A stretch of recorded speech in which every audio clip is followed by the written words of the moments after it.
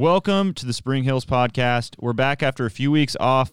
We're going to be continuing on with our verses being put into context. Today we have a guest pastor with us. He's been on the podcast before, so you've met him. And you've spoke here, right, Jim?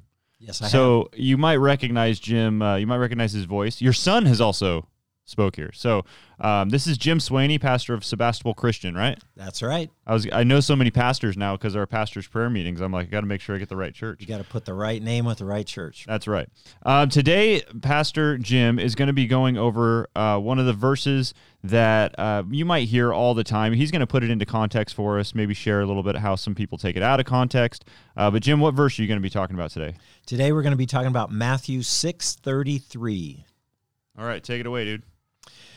All right, Matthew 6:33 in the New International Version says this: "Seek first his kingdom and his righteousness, and all these things will be given to you as well."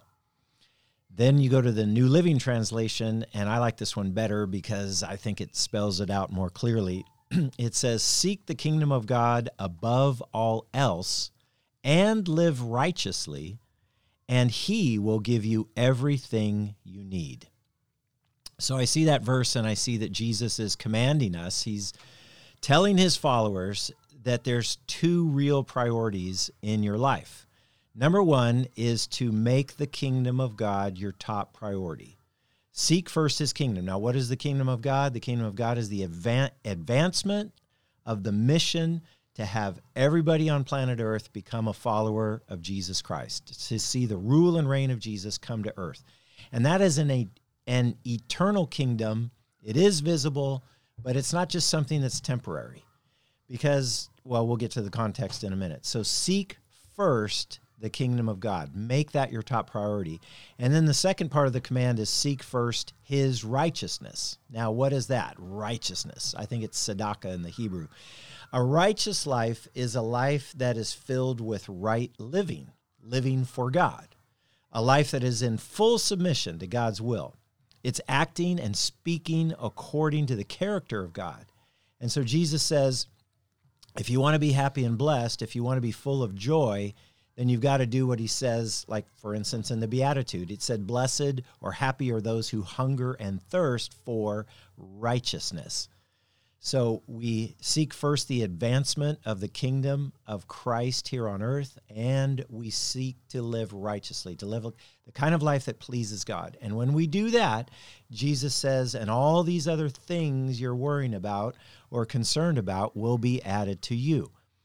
So you start to see the context of Matthew 6:33. I think it starts pretty much back in verse 25 when he says, you guys are being anxious about certain things. You're worrying about things in your life, and you're sort of letting that creep into your spiritual life and saying, oh, I can't be happy or I can't be at peace if I don't have this in my life.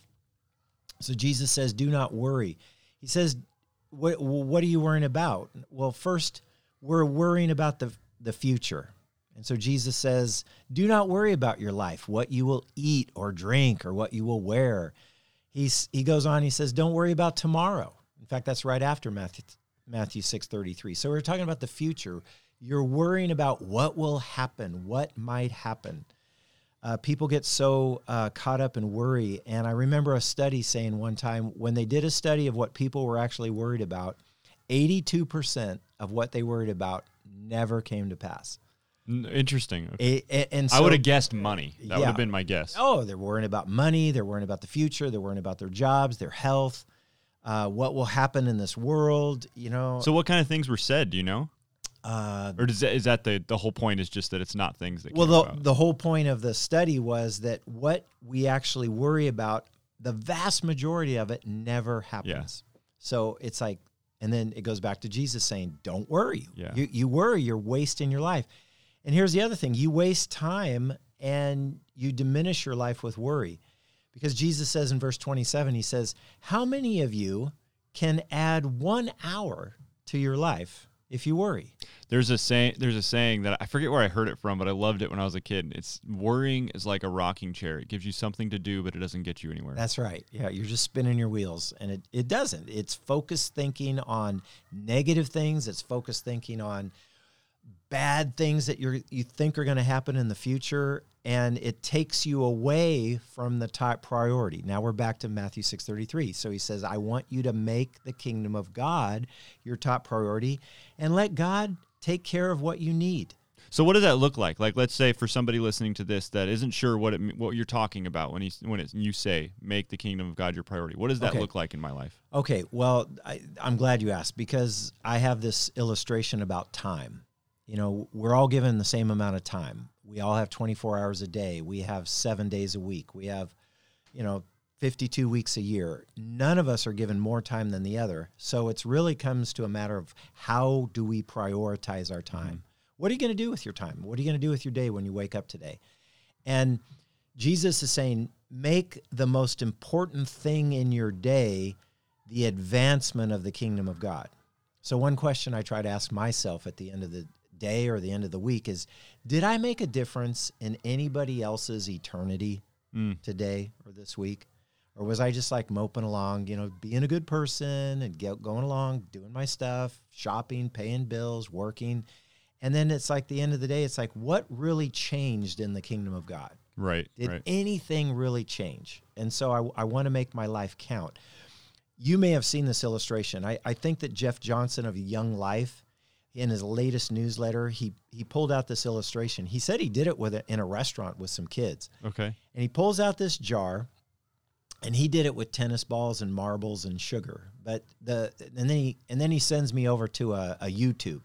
Well, the YouTube illustration about what are you doing with your life and your time. John's done this here. Oh, yeah. Yeah, with the youth. Yeah. It's a great illustration. Go ahead and finish it. Okay, so the illustration is you have this jar, and then you have rocks, and you have bigger rocks, then you have these little pebbles, and then you have sand.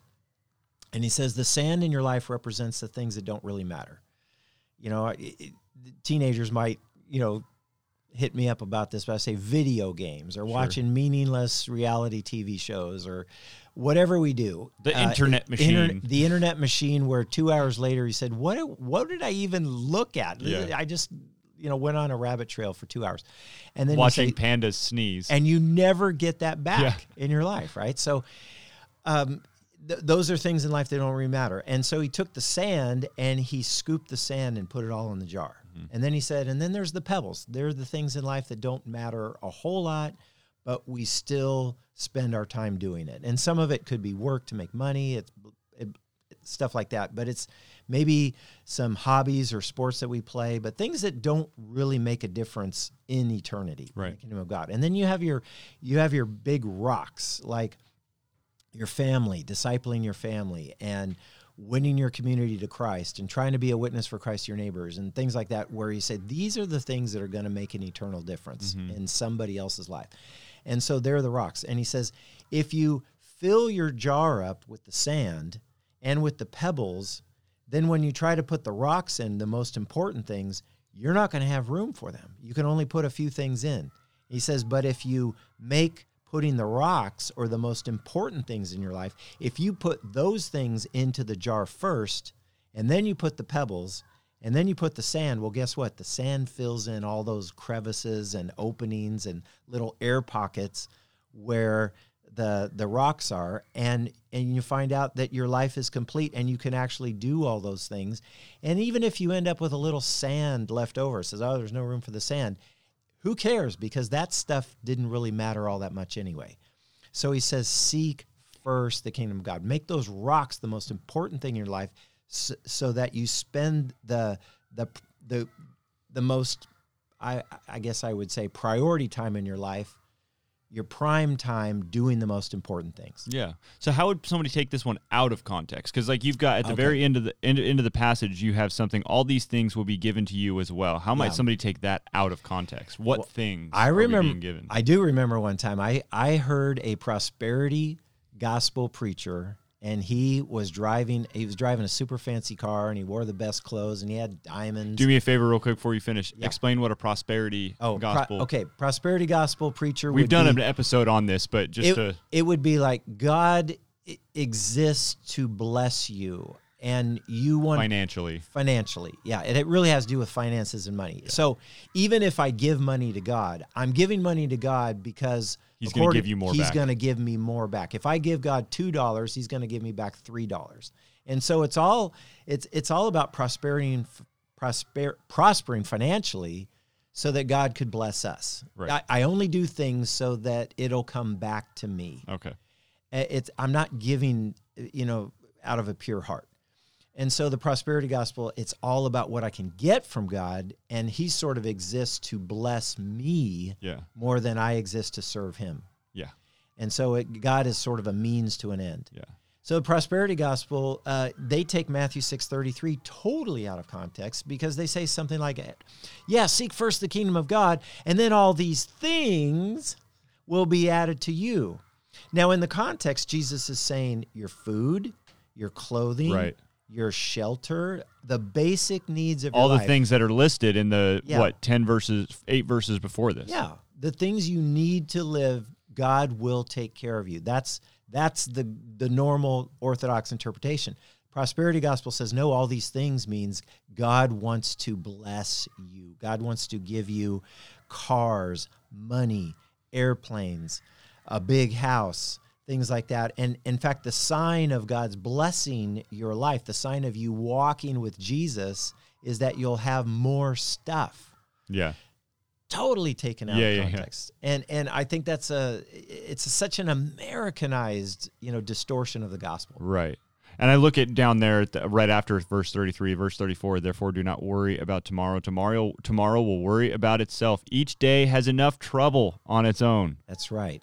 Don't add more trouble to what you already, we all are going to deal with trials. We're all going to go through things. Everybody wakes up some days just like, oh man, I don't want to, I don't want to do this. I don't want to go to work. I don't want to, go to my parents' house tonight. Whatever it's going to be, you're going through your own things, and enough trouble is already happening. You don't need to add to it with 82% of your worries or whatever the statistic was isn't going to come to pass. Yep, and that's such a reminder to say today is all we have. Yesterday's gone. You heard the cliche. Yesterday is history. Tomorrow is a mystery. That's why today is a gift. We're to live in the present. Right? So I think I've heard that before. You know that cliche? Well, I've heard I know that 1,000 times. Yesterday's history, tomorrow's a mystery. But the gift and present thing, I have heard that, but I forgot about it. So today is all that we have. Yeah. Tomorrow's not guaranteed us. Yesterday, you can't go back and change it. Yeah. So seek first, make God's kingdom the top priority today, and then God will take care of all your needs. Awesome. Jim, thanks so much for coming down. That's a great explanation of that verse. Remember, if you have other verses that you want put into context, you can email me, podcast@springhills.org. And Jim, I'm going to bring you down again for another one. This is fun bringing these guys in and talking about these verses and putting them into context. So thanks a lot, Jim. Thanks for having me, Garett. And if you do hear the kids on the recording, it's because there's a school here now, and they're right outside the door. And I can hear them a little bit in my headphones. There is joy. But there's from joy. Those kids' it's voices. good. It's good voices that we're hearing. So thanks, Jim. Appreciate it, man.